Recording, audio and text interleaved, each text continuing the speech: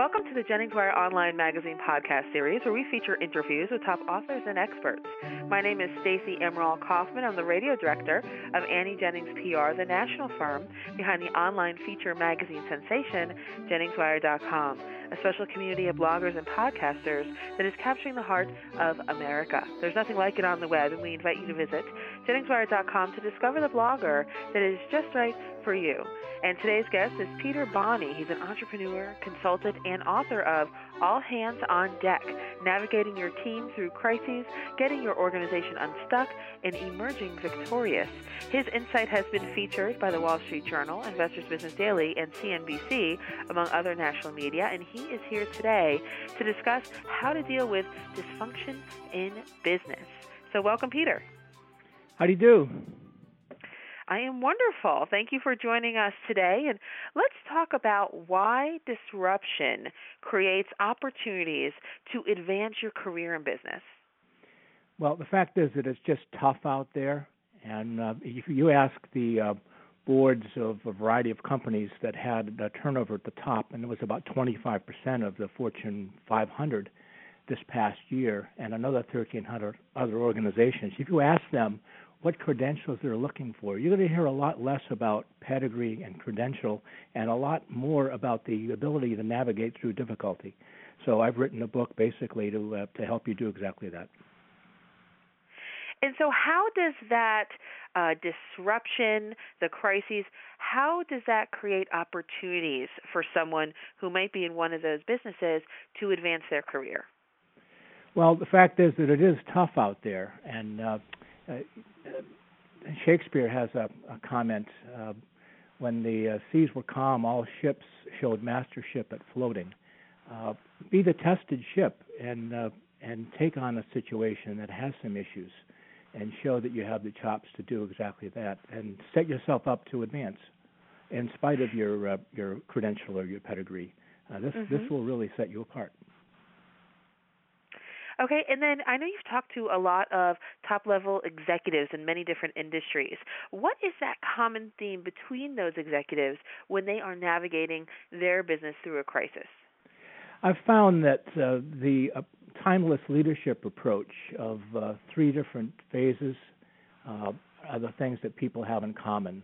They hatch their plan, getting the foundation of support from the people that they need in order to execute their plan.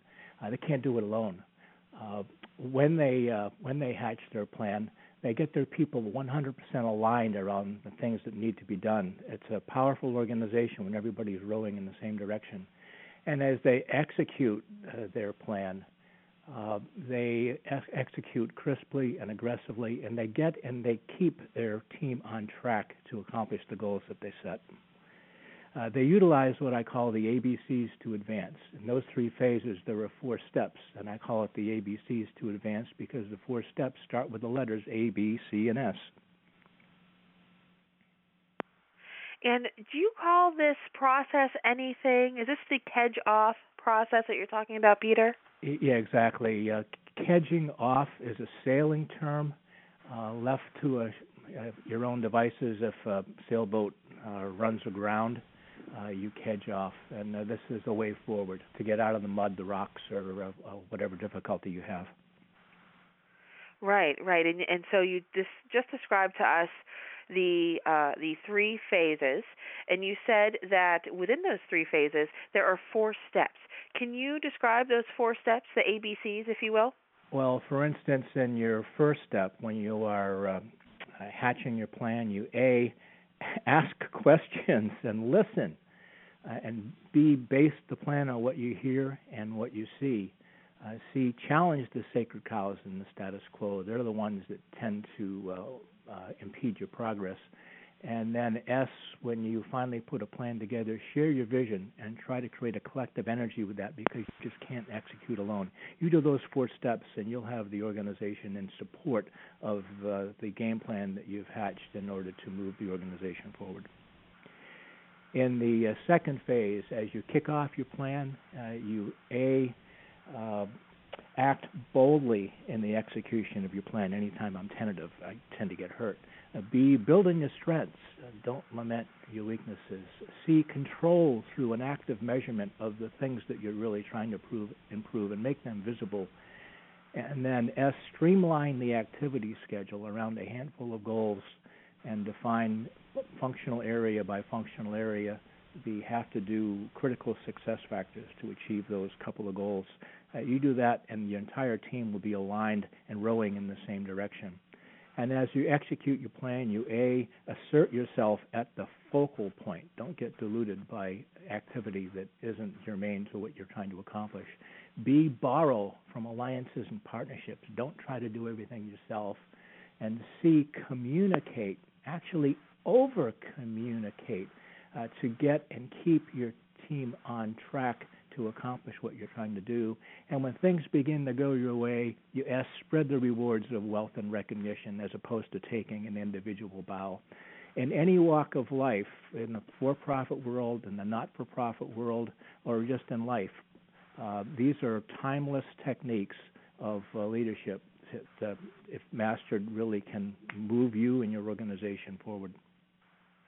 And Peter, do you find when people are hedging off that they make mistakes? What is the biggest mistake that people make when they are trying to go through this process? Well, I'd say there are three. Not being inclusive to gain support for the game plan that you are kicking off. B, not gaining your people thoroughly aligned to execute the same plan the same way, and then improperly communicating or insufficiently communicating, I should say, in order to make visible how your progress is and be transparent about that in order to keep and get the company or the organization on track. Well, our listeners can learn a lot more about the hedging off process in Peter's book, All Hands on Deck, Navigating Your Team Through Crises, Getting Your Organization Unstuck, and Emerging Victorious. And you can find out more about the book on Peter's website, which is kedgeway.com. That is KEDGEWAY, kedgeway.com. Thanks again, Peter, for being here with us. Appreciate the opportunity. And this podcast is presented by Annie Jennings of the national publicity firm Annie Jennings PR, the creator of Jennings Wire Online magazine. Jennings Wire is capturing the hearts of America with its rich community of talented, insightful, and relevant bloggers and podcasters. So please visit JenningsWire.com and discover the blogger that is just right for you. Till next time.